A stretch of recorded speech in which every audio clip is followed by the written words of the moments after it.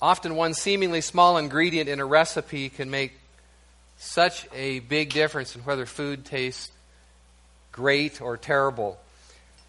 Cindy was telling me over the holidays how one additional teaspoon of cocoa and changing one, I think it was a teaspoon or a tablespoon of coconut oil for grapeseed oil made the difference, made just a huge difference in this fantastic chocolate sauce that she makes for our Oreo cookie dessert. And this passage has an ingredient that might just be the missing ingredient in your life. Adding this one ingredient could make a huge difference for you. And I mean that seriously. I think this is an incredibly important concept that Peter addresses this morning that often is missing and therefore leads to much defeat. 1 Peter 4:1 says, "Since Christ suffered in his body, you too must arm yourselves with this same determination." To arm means to equip yourself with a weapon as if preparing for war. You must arm yourself like a soldier putting on his armor to protect his life in the battle. And the basic thought here is simply, it was not an easy path for Christ. If you are prepared for the same kind of life, that way of thinking will protect you like a piece of armor. You must be inwardly prepared to suffer. You will live and thrive. You will have more joy.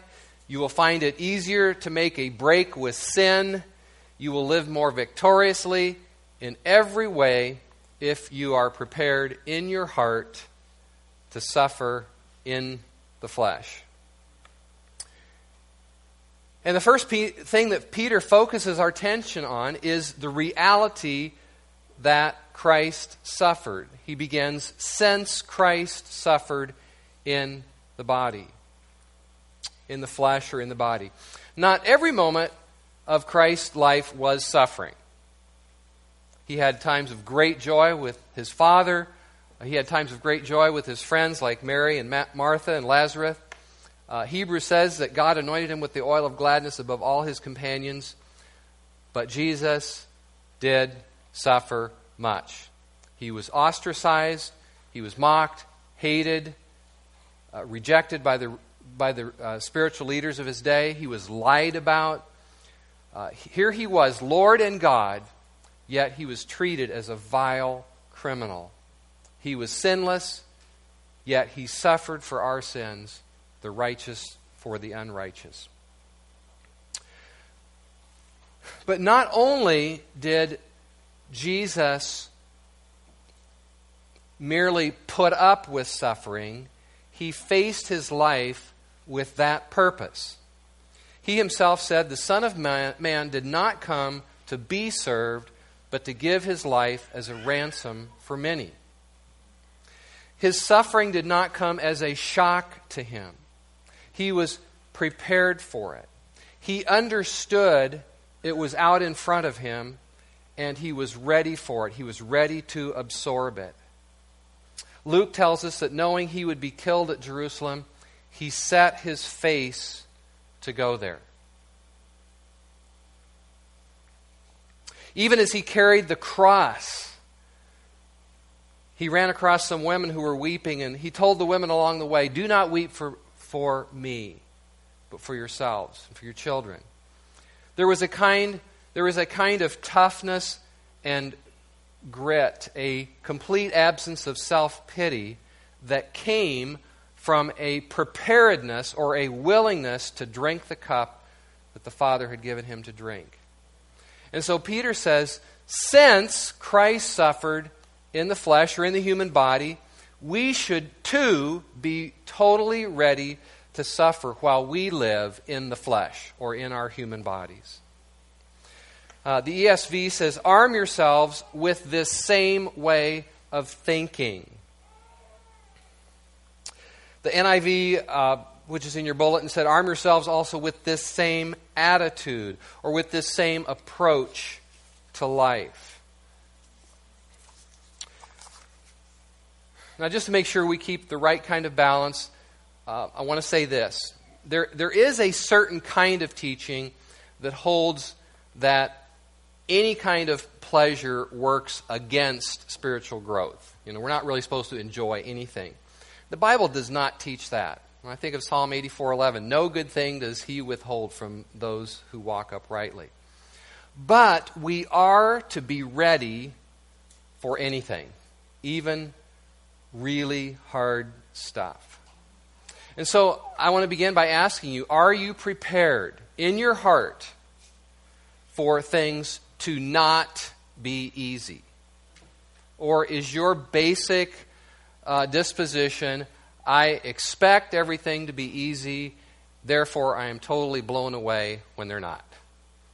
Are you prepared in your heart for things to not be easy? Are you prepared to follow Jesus even if you experience pain in so doing?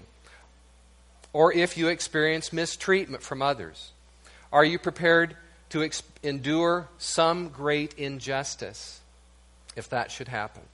Are you prepared in your heart that you would still walk with God even if you lost something or someone you cherish? Are you prepared for real persecution if that should happen? Or you could be cast out of your home or thrown in prison? Are you prepared that the road ahead could be hard? Are you prepared to keep your hand to the plow no matter what? And Peter says, unless we are prepared in that way, we are vulnerable to defeat. We're vulnerable to the devil. So he says, protect yourself with this attitude. I am prepared to suffer just like my Savior suffered. So how will this protect you? I'm going to share a few things that just immediately popped into my mind on this from this passage that I think have something of the Lord behind it. And then I'm also going to kind of move into what I feel like is Peter's real thrust of this passage. First, being prepared in your heart to suffer will keep you from the danger of disillusionment. And I dare even say actually the sin of disillusionment. I remember a vacation that I planned for us to take when our kids were very little to somewhere down in southern Missouri. I don't even remember exactly where it was, but somehow I'd gotten a hold of some literature that showed a picture of this little place down there with these little idyllic, cozy cabins right on the lakefront. And so we envisioned going down there, fishing with the kids, enjoying gorgeous views of the lake. Well, when we got there, the cabins were run down, dirty, and there was no lake anywhere in sight. I mean, we couldn't see a water. Even driving anywhere we drove around the grounds, we wondered where in the world that picture was taken from. I mean, from our cabin, we could see nothing but weeds, rocks, and dirt. Wherever the lake was, we couldn't see it. And it was disillusioning me. Our first reaction, response, just, man, this is a bummer. Just disillusionment. Because it had never even entered my mind that things would not just be perfect. Well, I learned from that and a few other travel experiences that vacations are not necessarily vacations from trouble or disappointment. And it actually has helped me to enjoy them much, much more. One of the first things that Paul told the new believers was, through many tribulations we must enter the kingdom of God. And that was like 101. That wasn't like some advanced teaching. They say we must go back through these churches, and the very first thing we must tell them is that, hey guys, through much tribulation we must enter the kingdom of God. He set that expectation right at the beginning. Secondly, if we are inwardly prepared to suffer, it protects us from excessive concern about our own lives and circumstances. It arms us against worry and anxiety and fears. Paul said and you've heard me say this, hopefully not too many times, but Paul said, I love this statement. It is, I find this a victory statement for me. Paul said, whether we live or die, we are the Lord's. There was a kind of carefree attitude toward even the worst that could happen. It's like, hey guys, whether we live or whether we die, it's like it doesn't matter. We are the Lord's.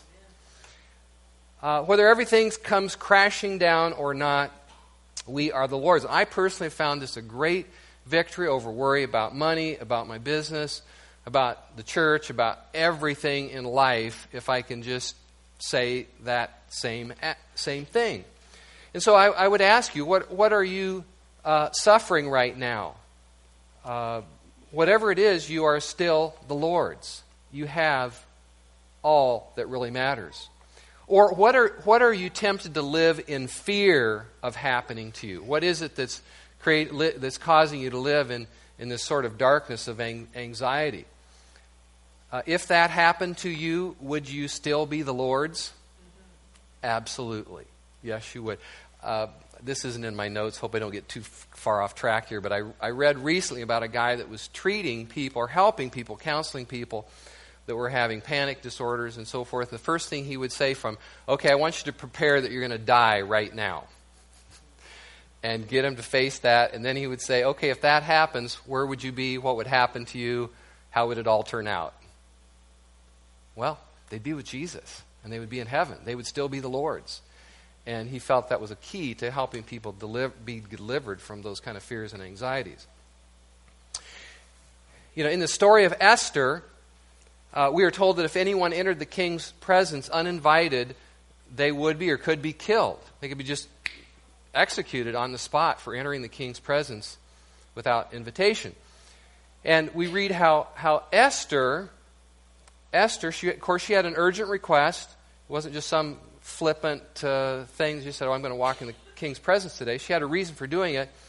But Esther was able to go in and stand before King Xerxes because she had armed herself with this purpose of suffering. She said, if I perish, I perish. To me, that's kind of the Old Testament version of whether we live or die, we are the Lord's. If I perish, I perish. It's kind of like almost so what? And she walked right on in. And again, I find that attitude incredibly freeing. And I recall one time, not to over-spiritualize this, but I recall one time when I was tempted to be quite worried and anxious about something, up in the night, fretting about it.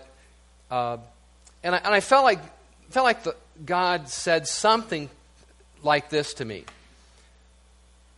If you will have a faith that trusts completely in me, if you will say like Esther, if I perish, I perish, if you have that kind of abandonment and trust in me, all will be well.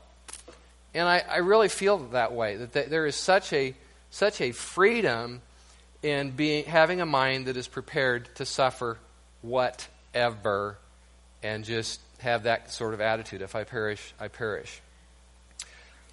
Now, when a person says, this is the opposite of living that way. Okay? When a person says, if I would lose this person or thing, I would totally fall apart. Something is not right about that. That is not a right way for a Christian to think. Or for a Christian to say, if that happened to me, it would destroy me. Something is not right about that. There's something really wrong going on in your soul and your heart if you're thinking like that. Because when you think like that, you're unarmed. I mean, you're actually already defeated. It not only sets you up for defeat, you're living in bondage to something or someone. And you may not know it yet, but you are. You're unarmed. You're unprotected. You're open to the devil. You're open to being destroyed by the enemy because you're not prepared in your heart to suffer. So when you're armed to suffer, you take the power out of your suffering to wipe you out. And more importantly, you take the power out of the devil's hands to wipe you out when things are hard. But if you arm yourself with the determination the mental preparation to suffer mistreatment and loss and injustice, then you will not fall apart when it happens. Third, being prepared in your mind to suffer will keep you from the sin of self-pity. I think self-pity is probably something that most of us, or many of us, struggle with. And self-pity is the mentality that I deserve everything to go my way, and because this thing in my life did not go my way, then my life is terrible. It's a feeling of entitlement and the resentment that comes when you don't get all the things that you feel entitled to. Whereas if you arm yourself with the determination to lay down your life as Christ laid down His life, then you won't regard not getting your way as such a terrible thing. Guys, you won't resent it so much when your wife asks you to help out with the kids or to vacuum the house or to stay home from something that you want to do and do something that the family needs to do. Or wives, you won't feel so sorry for yourself if your husband had something come up at work and can't be with you for the evening. You develop a self-sufficiency in Christ that doesn't need so much from other people. You are living in the freedom that comes from a willingness to suffer. And it is a real freedom. Now, if you want to be free, if you want to be protected from all those things that the devil's using to defeat you, arm yourself with this purpose, with this determination. Oh, thanks.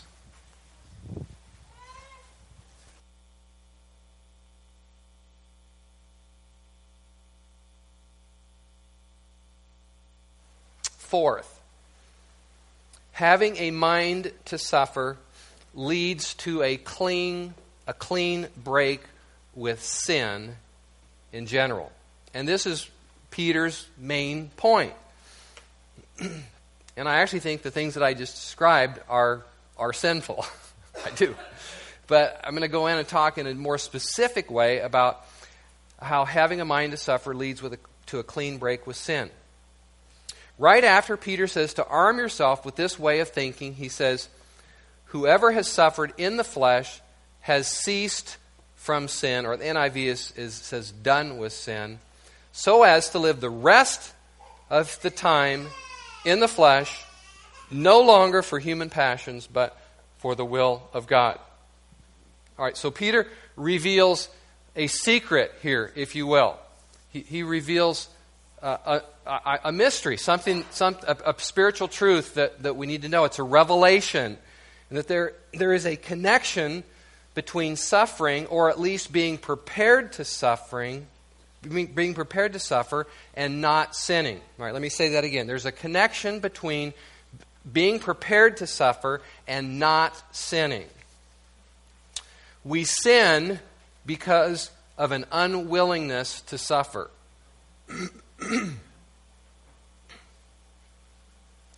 We sin because we are only prepared to do that which is easy.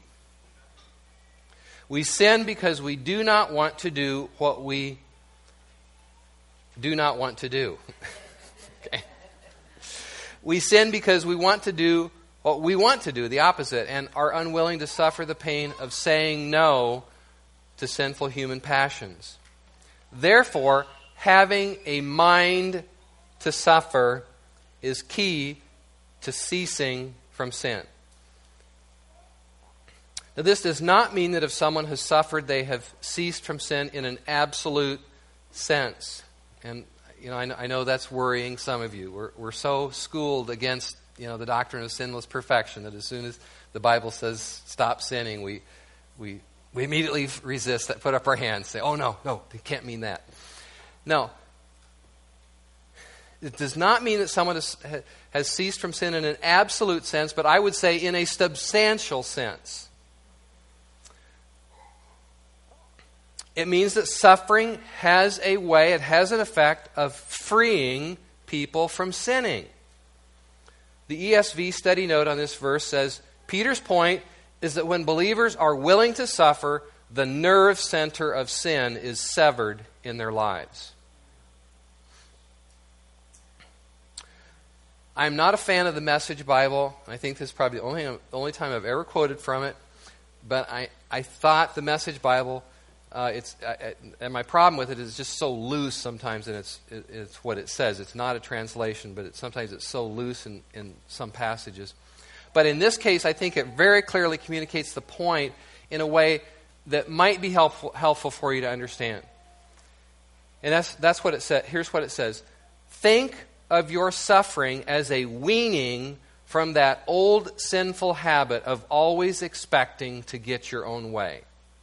Then you will be able to live out your days free to pursue what God wants instead of being tyrannized by what you want. And that says it pretty well.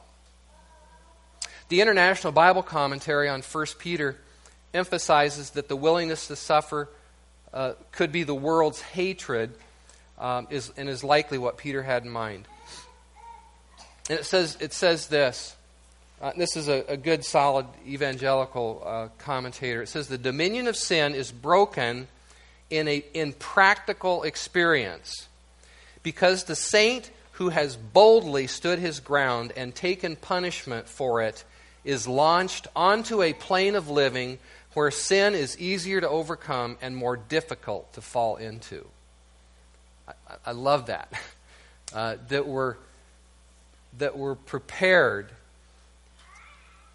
If we will boldly take a stand for Christ, and if we suffer some pain in doing that, that will help launch us onto a plane of living. A plane of living. Higher ground. Lord, set my feet on higher ground. It will launch us onto a plane of living where sin is easier to overcome and more difficult to fall into. So, if you would, for example, identify clearly or boldly with Christ somehow in your place of work or among your relatives, and you reap some cost, you experience some cost for doing so, you're excluded or you're taunted, that will actually strengthen you in your relationship with Christ and in your battle against sin.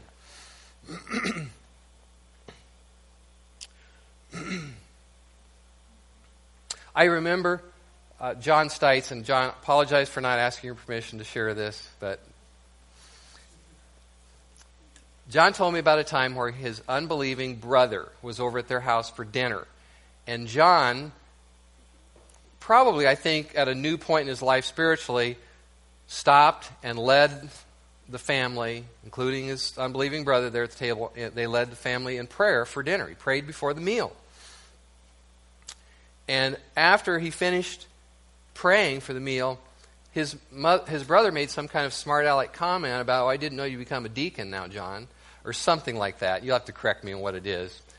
And I remember thinking, that was probably really good for John. It set him. He identified himself with Christ. He suffered a little bit for it, and so it set him on a pathway of living more for Jesus and less for sin. Wayne Grudem said, "Whoever has still gone on obeying God in spite of the suffering involved has made a clear break with sin." Another commentator I like, Alexander McLaren, said, "He who is armed by suffering has shaken off the dominion of sin." So this is Peter's thrust, and he's saying this is why you want to arm yourself with this way of thinking. This does not mean that suffering automatically produces holiness in everyone. And I think actually for the unarmed Christian, for the person who is unarmed with the right attitude that Peter talks about, for the person who is unarmed, it can produce bitterness, resentment, anger, distance from God, and of course self-pity and a host of other things. But for the one who has chosen, the one who has prepared themselves in their heart, and their mind, the one who has chosen to suffer like Christ, This frame of mind gives great freedom from all kinds of sin. Now, verse 2 gives more insight on how willingness to suffer brings an end to our relationship with sinning. He who has suffered in the flesh has ceased from sin so that he might live the rest of the time in the flesh, no longer for human passions, but for the will of God. He who has suffered in the flesh has ceased from sin so that, or the NIV says, as a result, they do not live the rest of their earthly lives for evil human desires, but rather for the will of God.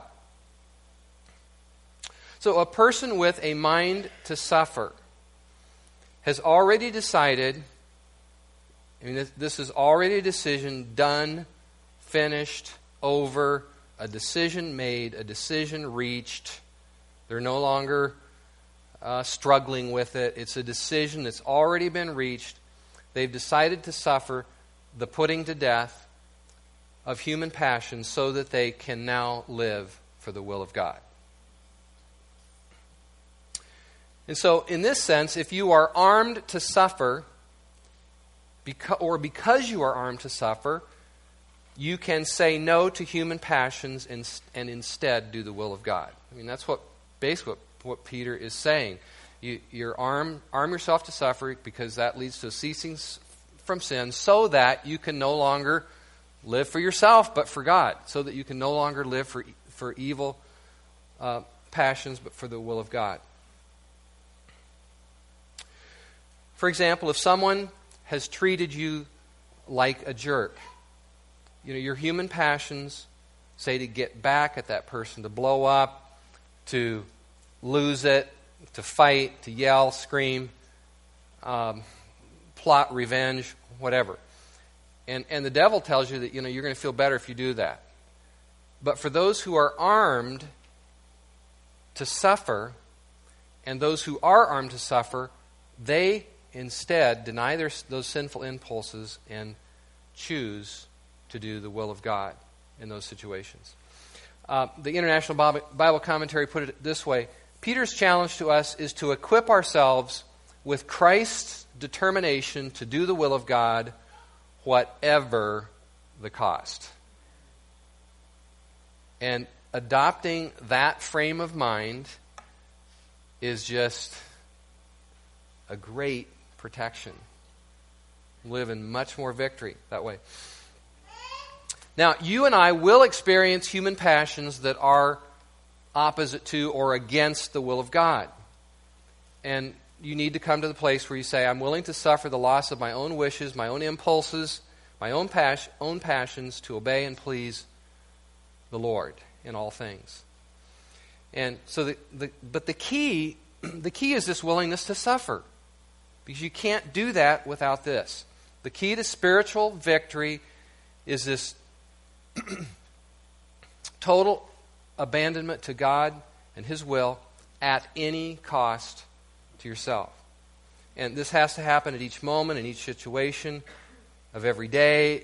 I'm talking about something that's a frame of mind when you get up, when you lie down. It's a frame of mind when the kids are good, when they're bad, when they're sick, when they're crying, when work is easy, when your job is easy, or when it is unbelievably hard and frustrating, when you feel good, when you don't feel good.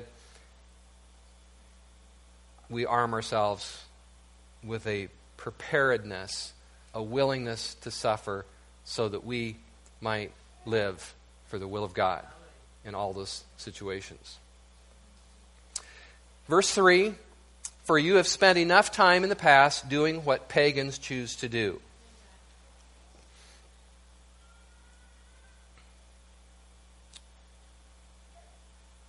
Living in debauchery, lust, drunkenness, orgies, carousing, and detestable idolatry. And I think we could add a whole lot more: living in complaining, grumbling, jealousy, envy of others, judging, condemning others, and on and on.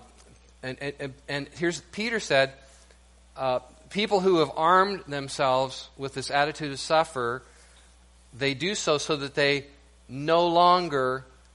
don't spend the rest of their earthly lives doing those kind of things, but for the will of God.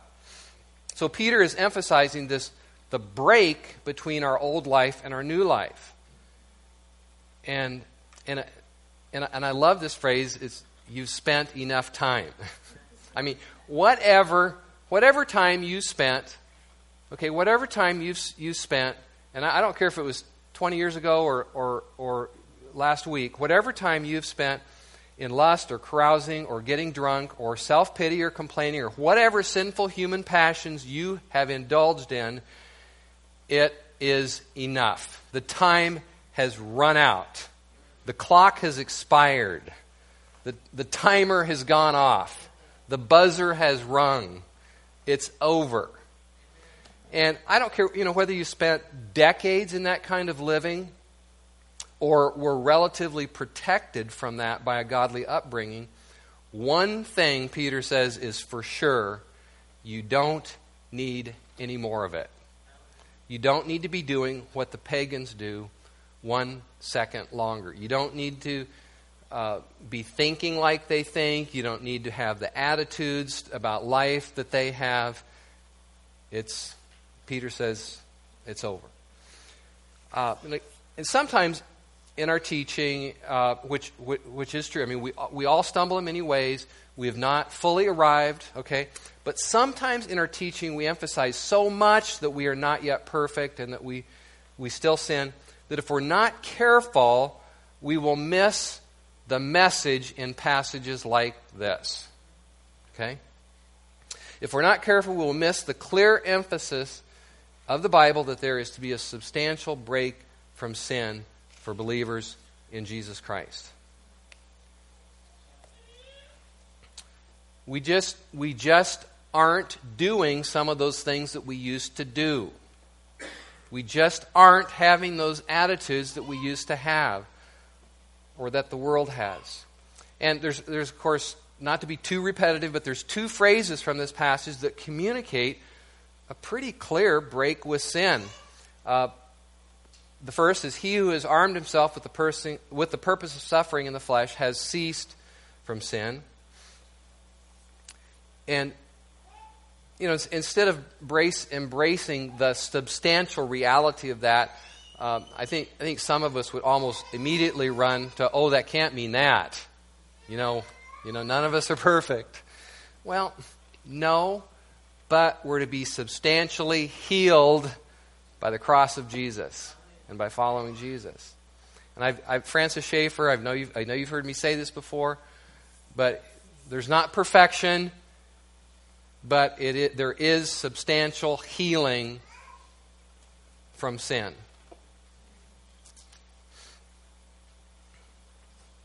And the second phrase here is verse 2, so as to live the rest of the time in the flesh, no longer for the lusts of men, but for the will of God.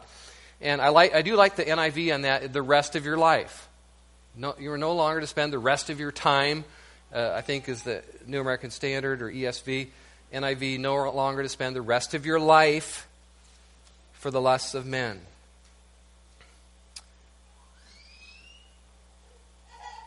And I think it's unfortunate if we emphasize our continuing struggle with sin to such a point that we communicate that what Peter's telling us here isn't possible. Amen? Amen. Okay. Most of us need to hear, I think, okay? Most of us need to hear, you can live the rest of your time in the flesh for the will of God. That's what we're told to do. You can live the rest of your life for the will of God. By the provision of the Spirit, you can talk to your spouse and your kids according to the will of God. You can give thanks in all things, rejoice always, and pray without ceasing, which is God's will for you. The Spirit of life in Christ Jesus has set you free from the law of sin and death. You can put away that sinful habit and live for God the rest of your life. And you should plan on it. Yes. Hallelujah.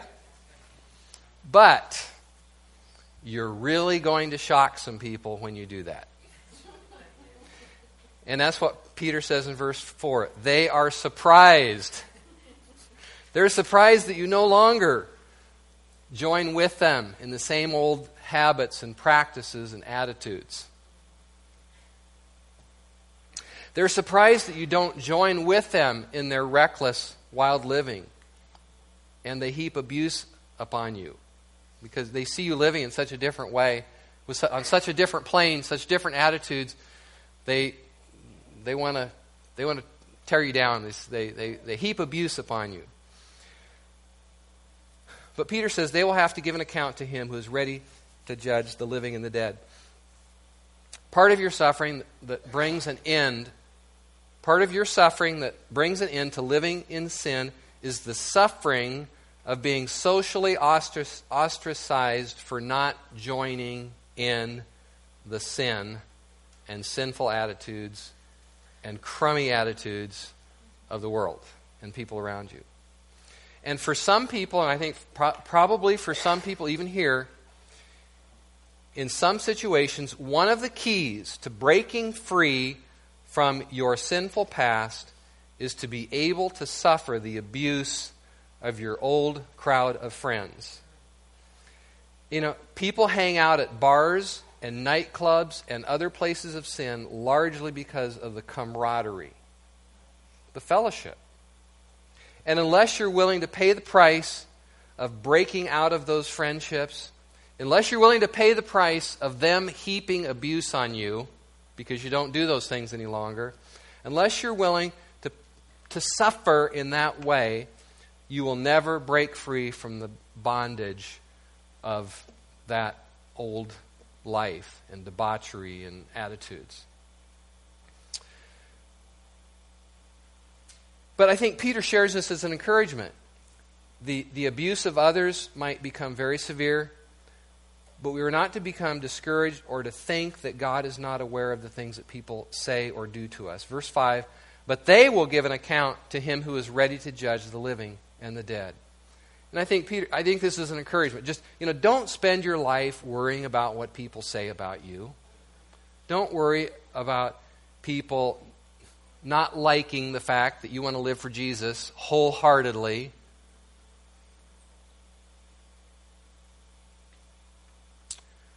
Don't worry about those kind of things because everyone, those people included, will give an account to him. For this is why the gospel was preached, Peter goes on, even to those who are dead, that though judged in the flesh the way people are, they may live in the Spirit according to the will of God. That's New American Standard Version, which is the version that makes the most sense to me of that passage. That's a difficult verse. We're not going to delve into it. If you want to come to we're going to have a prayer meeting. If you want to come to my life group a week from Wednesday, we will do that. Okay? But, there's a question, is this talking about the gospel being preached to the faithful dead of the Old Testament? Is he saying this is why the gospel was preached at the beginning in Jerusalem and all Judea, even to those who have since died? I am not going to go into all of that. Sorry to disappoint. But because the point is not who he was talking to, but why the gospel is preached. For this reason, the gospel is preached. Again, I like the way the New American Standard. Not totally sure I've got this difficult passage totally scoped out, but the point is not who he was talking to, but why the gospel is preached. The gospel was preached so that we may live in the Spirit according to the will of God. That's the New American Standard. The gospel was preached so that you would live. You're going to die physically, but the gospel was preached so that you would live in the Spirit according to the will of God. And so that's what we're called to. That's our destiny. That's God's plan and purpose. That's our calling. So, just in summary, protect yourself. Get armed. Get armed if you're not. Protect yourself with this attitude. I am prepared to suffer just like my Savior suffered. And this will keep you from the sins of self-pity, from being easily discouraged and defeated, and many worse sins and problems. Having a mind to suffer is not some morbid, pessimistic outlook on life.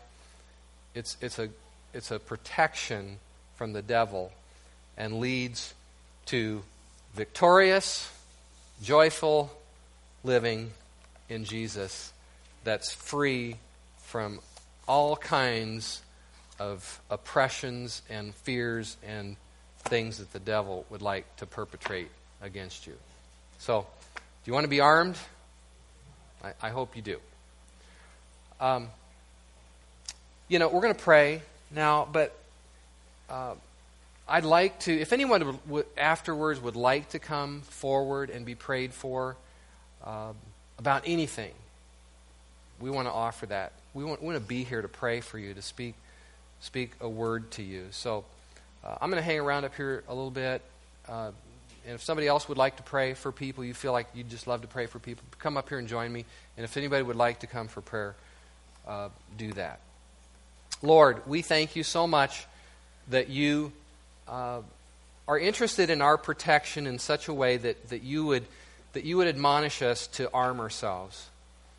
That you don't want us to be defeated, and you want us to be armed, and so you lovingly and truthfully tell us how we can arm ourselves and how it can be a protection against sin and against the devil. Lord, we thank you for the revelation, for the great wisdom. God, you are so wise. You are so wise. We worship you for your revelation in teaching us and instructing us in the time that we are in the body.